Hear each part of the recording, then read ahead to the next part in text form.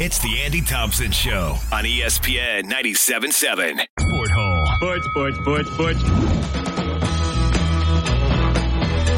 2-minute drill presented by Ideal Home and Auto Paint. Up and under for Taylor. Showtime puts it down. Owen Mackey. Roberts, three-quarter court. He buried it, and it's good. Let's go, Larry. What do we got? Happy Monday, my friend.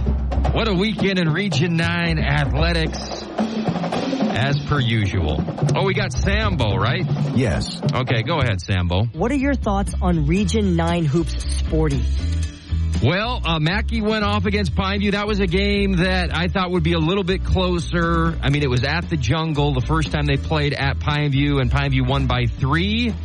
Snow Canyon wins this time. They move up to 8th. That is the prize spot. You want to be in that top 8 to get a bye. And that was Snow Canyon's goal, and they got the win when they needed to. And if you look at the RPI, they are just about a fraction of a decimal point behind Green Canyon, who's 7, Cottonwood, who's 6, Bear River, who's 5th. So upward mobility even further for Snow Canyon if they keep playing the way that they're playing. I mean, they're D'ing people up, Larry. And Owen making 6 threes. He can score 30 without making 1 3. He made 6 of them. And when that's happening, it's just like this. Nobody can beat this team. Now, Snow Canyon's got Dixie later on this week on a Friday here in southern Utah. Looking forward to that matchup. That will be at Snow Canyon as well. Eli Allred went off for Desert Hills. Weird game in H-Town a little bit. Following this one in real time, I wasn't at it, but it was close. Hurricane battled. It was a great game. Allred went for 33. He also made 6 threes for the Thunder. Desert Hills is 15th right now in the RPI. They're right behind Crimson Cliffs, who's 14th. Crimson Cliffs got the win against Cedar. Won convincingly, 68-51. McKay Lindquist also had 6 threes. So 18 threes between Lindquist, Mackey, and Allred on Friday night. Pretty dang good.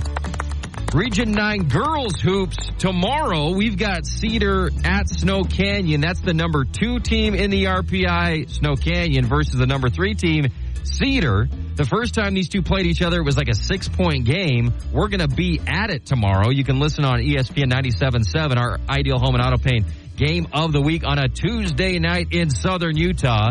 And the girls tournament last year was tremendous. There were so many good games in that tournament. And a lot of the stars are back this year, so we're looking forward to being up there covering it at UVU this year and excited about tomorrow's game.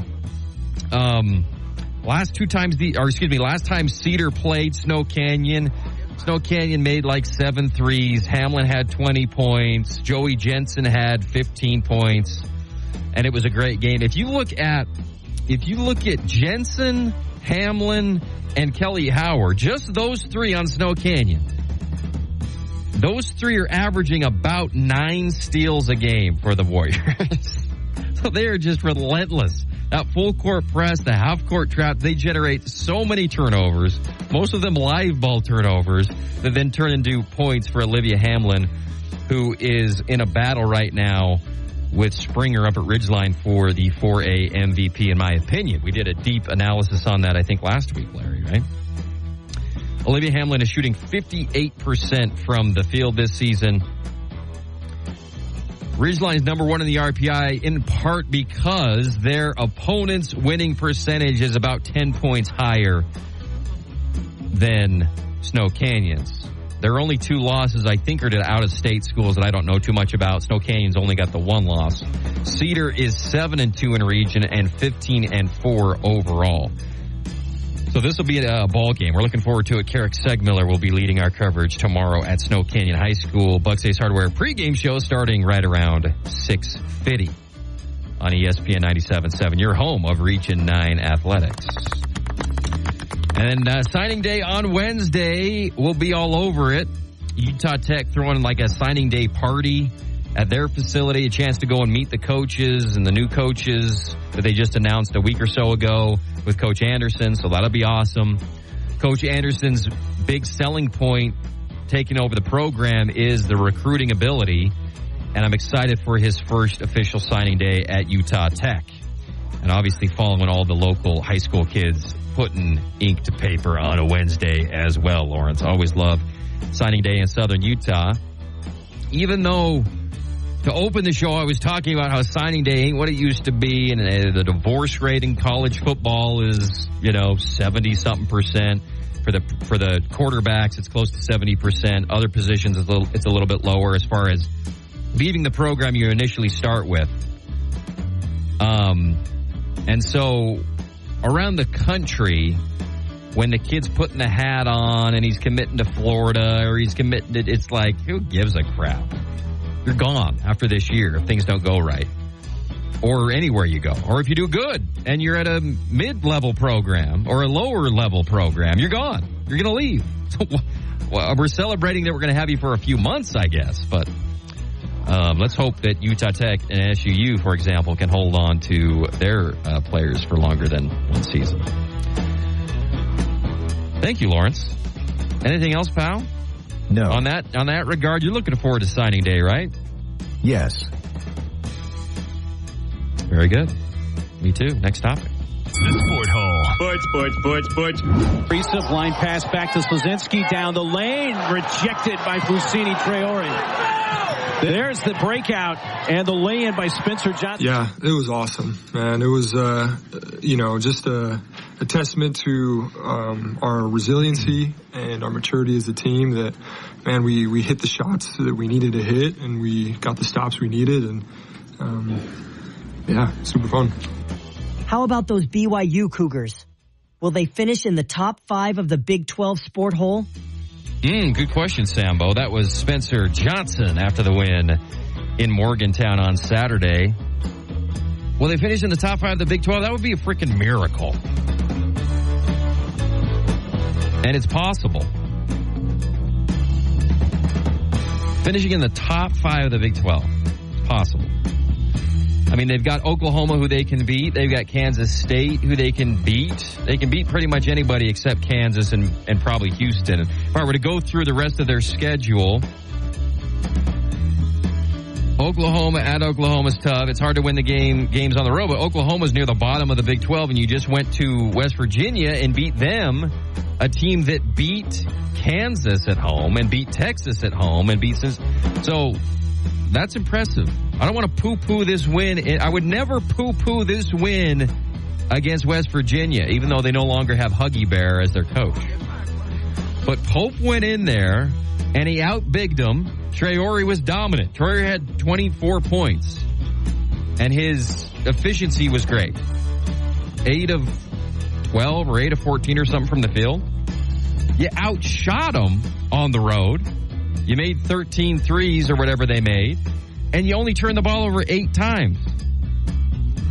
And so college basketball, like I'm watching Utah State going to San Diego State, there's just zero. There's a snowball's chance in heck, Larry, that Utah State's going to win that game because they're on the road.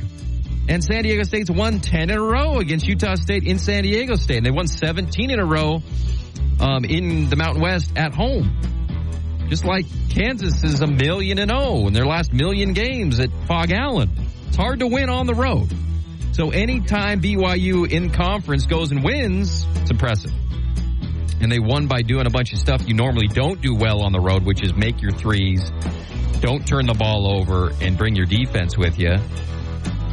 And you dominated them down low with your undersized big. So very impressive. I've been effusive with my praise for Mark Pope. And now if you're BYU, you've got to recalibrate. You got to recalibrate, Larry. You're having this great year. Yes. And you've got to say, we did not expect this. We were gauging maybe 3 or 4 wins in conference. We're now 500 in conference with a chance to have a winning record in conference with a chance to finish in the top 6 potentially. Lenardi's got us as a 5 seed right now. We've got to recalibrate. A success now is winning a tournament game. Not just going to the tournament, but winning a game. Mark Pope's been one time in his few years at BYU, and it was the 2020-21 season where they were a 6 seed and lost to UCLA in the first round. Had COVID not canceled the 20 season, they would have gone there, and that was probably the best team he's had until maybe this one. So you got to win a conference game at this point because they are one of the best shooting teams in the whole dang country. So congratulations. This must be fun for BYU fans, just a fun dang season. Because you have no expectations. Zero. You came into this season, you got nothing. And now you're winning. And you're sticking it to everybody. That's got to feel good. Utah beat Colorado 73-68. Utah slated to be a 9 seed still, according to Joey Brackets. Who gives a crap? Yes.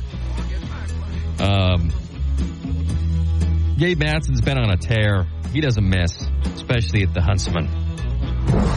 I talked about San Diego State, Utah State. I fell asleep in the second half of this game, Larry. San Diego State has like 4 of their best guys back from a year last year where they went to the national title. One of their dudes transferred to Arizona inexplicably. How do you leave? I know it's NIL money, but how do you leave a team you went to the national title with all that talent coming back, just so you can go kiss the ring of a prestige program because they're throwing a bunch of money at you? Forget Arizona. I don't want them to do well this year. I'm still rooting for San Diego State. Mount West is a good conference. Utah State's still, 7-2 in conference. Arguably still the top team. Nobody wins at San Diego State. They just have too many. The Aggies will beat them at the Spectrum, but San Diego State just has defenders. They're just all over the place. They still got that Trammell kid who was at Seattle U a couple years ago, and they just defend the crap out of you. And Utah State didn't make any threes. Falstaff played a good game, and Osibor played pretty good, but didn't make enough shots. You got to make 10 threes on the road if you're going to win. They only made 6 or something. And then UT Arlington beat Utah Tech 87-66, Larry. And Utah Tech did all the things. 18 turnovers. Got bullied in the paint. Lost the points of the paint battle 38-24. They only had 10 team assists. 19 of 31 from the free throw line, 61%, and only 37% from the field. So it's been I know they beat UTRGV, but it's been a tough last 5 games for Utah Tech. They do have a get-right game against SUU at home. Pack the Burns Thursday against the big-time rival up to SUU. Yes. That'll be a big one. All right, Lawrence, let's do... Oh, we got Katie. We're going to do 2 reports a show from Katie Rosen, one first hour, one second hour from now on, right, Lawrence? Yes. She's requested more time. All right, Katie. From our national news desk, here's Katie Rosen. Take it away. Thanks, guys. This show is like the Grammys. Woke.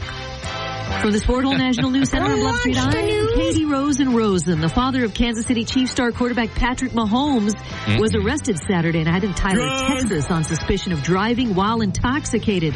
According to online jail reports, police said they chased him off the edge of the highway and he broke contain, but they were able to force him out of bounds for a loss of his driver's license. Caitlin Clark and Iowa climbed back to number 2 in the Associated Press Top 25 women's basketball poll Monday as the Star Guard moved within striking distance of the NCAA career scoring record. She reminds me of a young me, said Shaquille O'Neal. Steve Belichick has accepted the University of Washington defensive coordinator job. Sources confirmed to ESPN at his introductory press conference. Steve Belichick said, "We're on directors." Today's Sport Hole National News is brought to you by Lawrence's mom. From the Sport Hole National News desk on Bluff Street, I'm Katie Rosen, ESPN 97.7. Thank you, Katie. How about Washington? Jed Fish getting Pete Carroll's kid to call his offense and Bill Belichick's kid to call his defense. Fish is dipping into his NFL networking. And we love Fish on this program. I hope he does really well in the Big Ten, even though he abandoned Arizona. Carroll was at Brennan Carroll was at Arizona with Fish. and Steve Belichick was a defensive consultant or something. He was the defensive play caller for the Patriots, right, Larry? Yes. For the last few years, and their defense wasn't the problem. So I always kind of root for guys who are silver spooners, who are shadow lurkers. You know what I'm saying? The Eli Mannings of the world, who you are, the Gerald Wilkinsons of the world, because you had to exist within the shadow of your dad, or in Eli's case, Peyton, or in Bronny James's case, LeBron. And I kind of root for those poor bastards because they're so screwed in life. And for them to persist, and now Steve Belichick is leaving the bosom of his father and going out to make a name for himself, I'm rooting for him. Most people don't. Most people say, no, it's nepotism and he's got the last name and that's the only reason. And I'm saying that's true. But if he breaks out on his own and has the courage to go out and fail outside of his dad's stewardship, then more power to him. I think it's probably hard to overcome being a Belichick in a football world, or a Manning, or a, Arch Manning. Heck, Peyton Manning with Archie as being his dad, right? That nepotism, or that, I shouldn't call it nepotism because it's all merit-based, but that's, the Manning name that's a hard name to have, and to do well with it, despite the pressure and expectation, is impressive. Right, Larry? Yes. What's your last name? Do you have a last name? No. All right, great job, Katie. We'll have her again second hour, top of the fifth inning. Thank you, Lawrence. Op-ed or op-meh? Good night and good luck. All right, Op-ed or op-meh is brought to you by our good friends at Navage.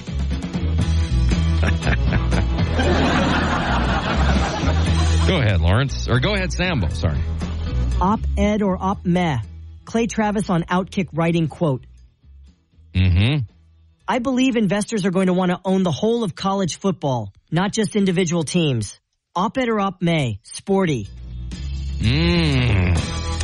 This is Clay Travis on Outkick.com talking about the future of college football. And what he does is he says, look at the NFL. Look at the money they're bringing in. $12 billion or whatever on their TV deal. College football is bringing in $2 billion. And so he's saying the future of college football is a model like the UFL, where some big investor comes in and either A, buys the whole Power 5 or the whole SEC and Big Ten, buys the league like a Vince McMahon type, sans the sexual assault, and says, I own this league. The other model is individual investors come in and basically buy the individual entities. Somebody buys Alabama. Somebody buys not the school, but just the football program. The reason why this is an op-meh, Larry, well, let's build the suspense. This is an op-meh, Larry, is because I hate it. What makes college football special is the variance, the tradition. That's what dictates success. Even in today's world where there's NIL money and there's the transfer portal, the kids are making their decisions based on the cash that these schools are able to generate. Each school is accountable or responsible for having either a good collective or a good booster department that goes out amongst the fans or the alumni and generates cash so they can go out and buy players to play at Utah or BYU or Alabama. It's all based on the tradition and the history of the program. That's who's most interested in donating the money, is the alumni and the NIL collectives, right? So even though it's not just based on, Bud Wilkinson coached at Oklahoma and they won 50 games in a row, and all the Heisman Trophy winners, and look, Bob Stoops and the Boomer Schooner and all this stuff. That's what it used to be about. That's why a kid would make his decision to go to Oklahoma. Now it's that mixed with the money Oklahoma generates. What inevitably will happen if you allow Vince McMahon type, a Mark Cuban type, a whoever, to come in and purchase Power 4 football, and I think Travis was talking specifically about Big Ten and SEC football, is these business guys are going to look around and say, look, I need balance here. I need a salary cap. I need to help Vanderbilt. I need to subsidize Ole Miss. You know, we need to have some sort of balance. I want equity. I want parity. And I'm going to basically give handouts to these weaker programs. That's what I'm against. The dream in college sports, or in this case college football, is you can start as a crappy school, a crappy program, but if you hire the right guy and you do well enough and you build a dang program out of your own grit and vision and that stuff, that's how you get good. The NFL is all randomized. You have a draft, you have, you don't have nearly as much control over the players you're able to get. All the teams have the exact same money. They have the exact same formatted uniforms, and all the stadiums are cookie cutter and the same. There's no bands. There's no history, or there's history, but there's no tradition near as much as college football. And the second you say we're going to have one entity who buys college football, not just the NCAA, but some billionaire who owns all of these schools for college football, that's when you lose a lot of the variance, a lot of the uniqueness, and the fun of a program like Missouri, who nobody's ever cared about, just hiring the right guy and building something. That's exciting. If all these programs are just all equal and you flip a coin every year who's going to go to the playoff, that fun is taken out of college football. The handouts aren't going to be good. I don't want that. And when you allow more access to the playoff like they're doing this next year and 12 teams can make it, that's automatically going to allow a team like, for example, Missouri, or like a team like Utah or BYU to get into the playoff, and that enhances their program, and the exponential growth that will happen as more teams are able to reach that highest level of making a playoff. The more parity and the more things are going to even out naturally, and the more you allow kids, even though I hate it, the more you allow kids to transfer, and the more you allow programs to raise money for themselves and go out and buy players. That sucks, but it all contributes to parity. You don't need a Roger Goodell type of guy to come in and own college football and say, I want to make Vanderbilt even with Alabama. I don't want that. In pro football, that's fine. You want everybody even. You want a salary cap. You want a draft that's all even and all that stuff. Fine. That's the NFL. College football has always been about the program and the unique way they do it and the people they hire. That dictates your success. And they're, that is being taken away bit by bit with the new stuff going on. But, man, Larry, do you agree? Yes. Yeah. Anything else on that? No. All right.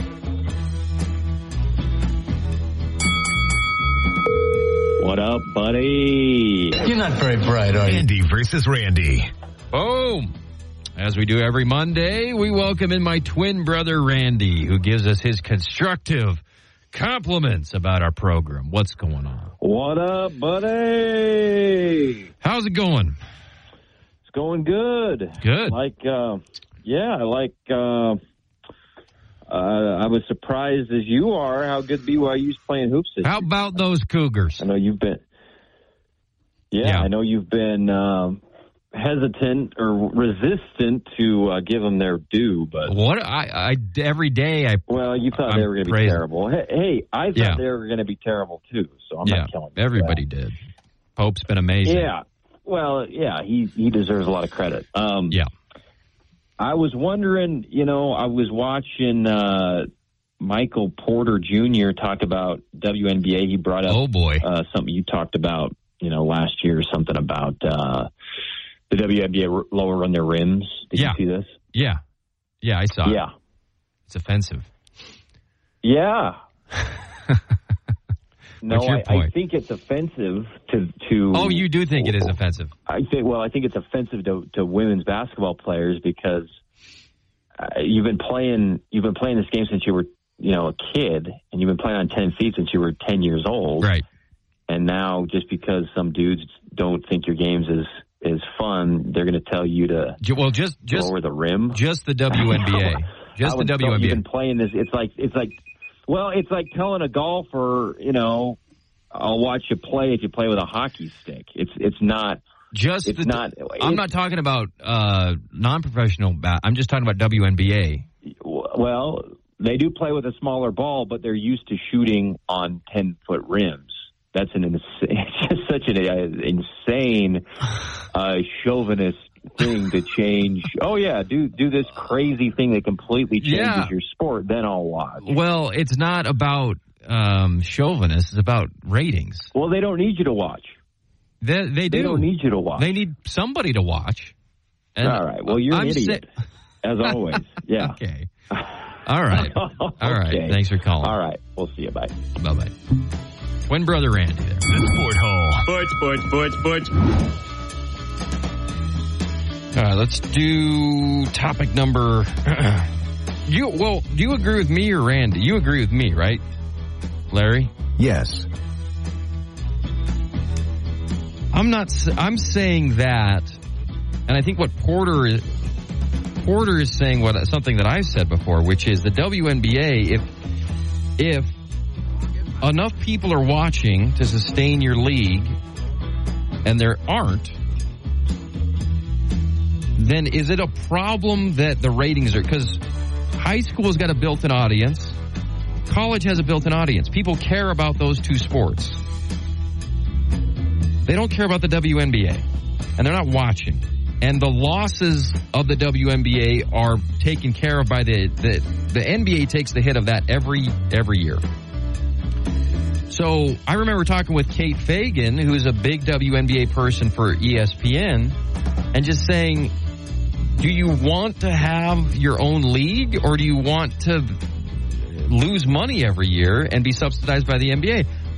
There's not an easy way to make money with the WNBA. Adam Silver's come out and said that.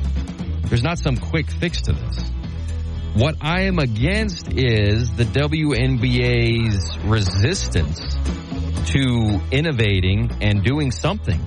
Scratching and clawing, just like any league has to survive. How many million semi-pro football leagues have there been that have failed? 1 million of them. This UFL thing will fail in the next 2 years. It's just coming out. And the reason they fail is because they don't have an audience.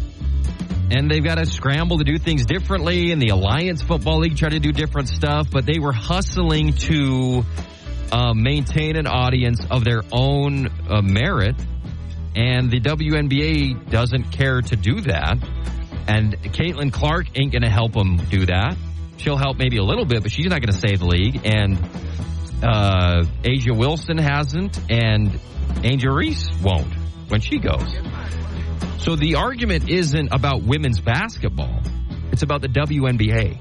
And if the WNBA is interested in having its own league with long-term profitability and long-term without having to be subsidized by the NBA, they should be more willing to try things that might help attract a more general audience than whoever's watching it right now.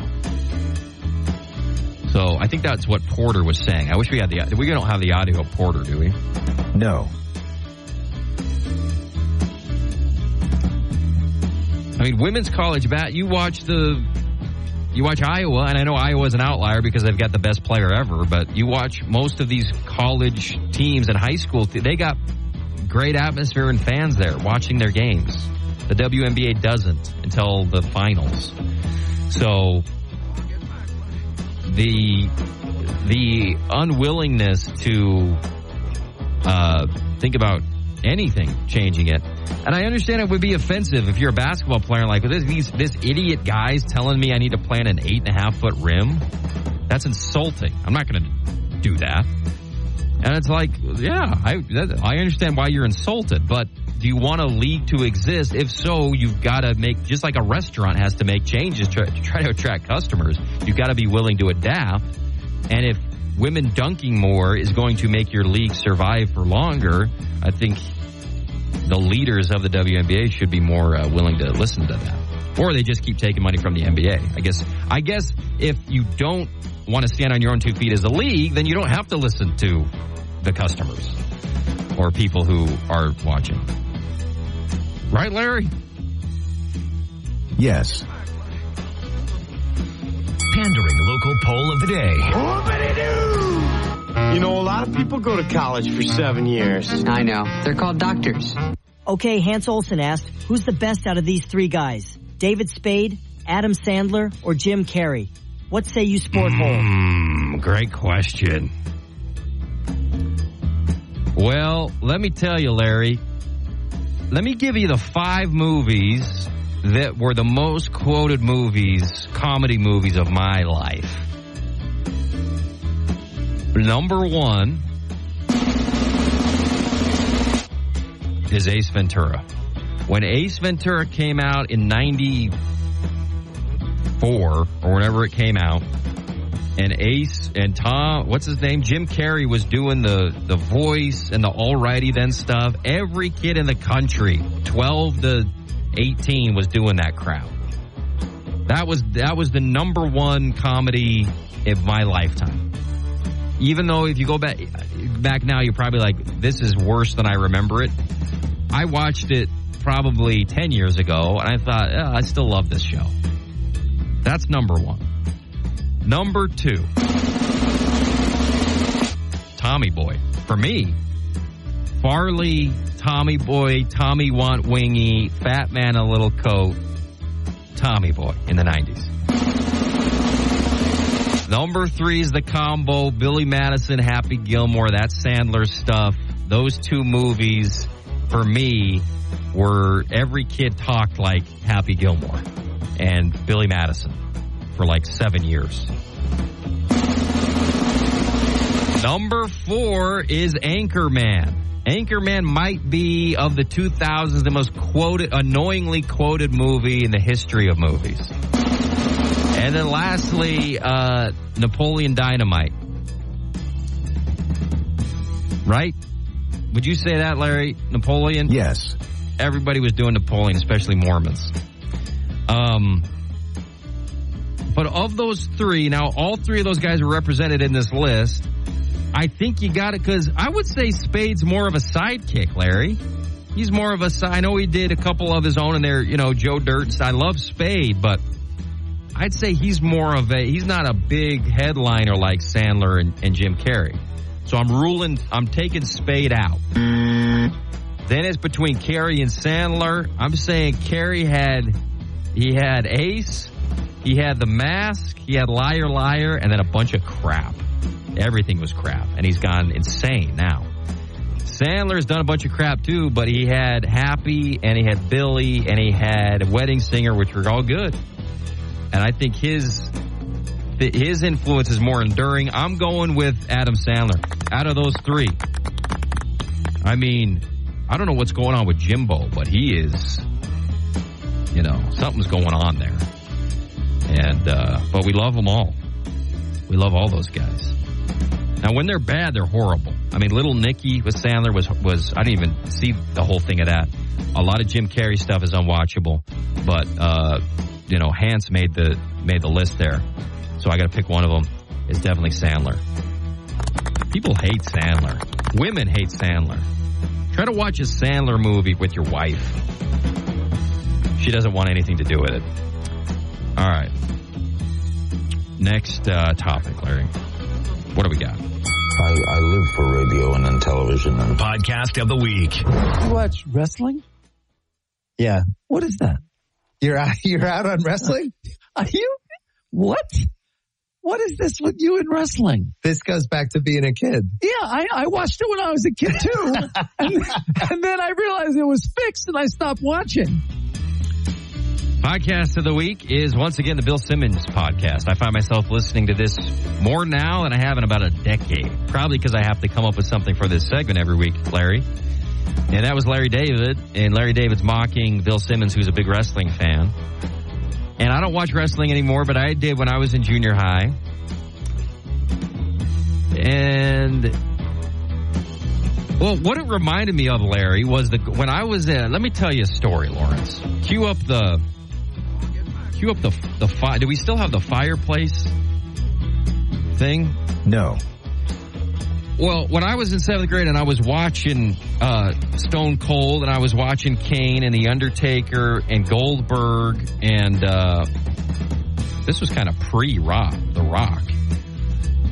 Me and my friends did the Bathroom Brawlers Federation, and it was at school, and we would organize brawls in the bathroom. It was the only place you could go and brawl without getting in trouble. You couldn't do it at recess. You couldn't do it in the hallway. So we would organize brawls to take place in the bathroom. We'd have a whole schedule, and two kids knew that at 2:15 they were supposed to leave class and go meet in the bathroom. There would be a referee there. It's all sanctioned, and they would brawl, and we'd keep records and who won, and they would be short fights.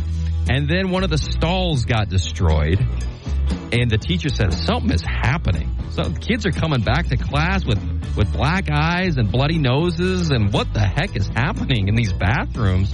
And so they said, the kids can't go alone anymore to the bathrooms, only as full classes, and teachers got to be present because something is happening. And so the Bathroom Brawlers Federation, my proudest moment, lasted about 2 days back in 1998. So that's my most fond memory of my wrestling interest. Was I was obsessed with the WWF about back in the day and tried to take it to school. It didn't work out very well. I would say watching wrestling as a grown man, it's like watching a TV show. I mean, you're going to watch some of these reality shows. You may as well just watch wrestling, I guess. I mean, I don't watch it anymore, but I know grown men do. And I don't want to be a snob and say don't watch wrestling anymore. All right, Larry, we got to wrap up, buddy. What do we got? Ladies and gentlemen, this week's Gus Johnson Award goes to... He's 5 on our Nets on Fire clock. 13-11. Campbell with the ball in the high post. Gives back to Mackey. Mackey turns, squares, deep three. Down the barrel from Owen Mackey, who has shown no hesitation. How about 3 triples in this quarter alone? Our very own Rustin Burnside is our winner of the $10 gift certificate to Island Grinds. He called the Snow Canyon victory over Pineview. Owen Mackey had 6 trays and 38 points. That was just one of them.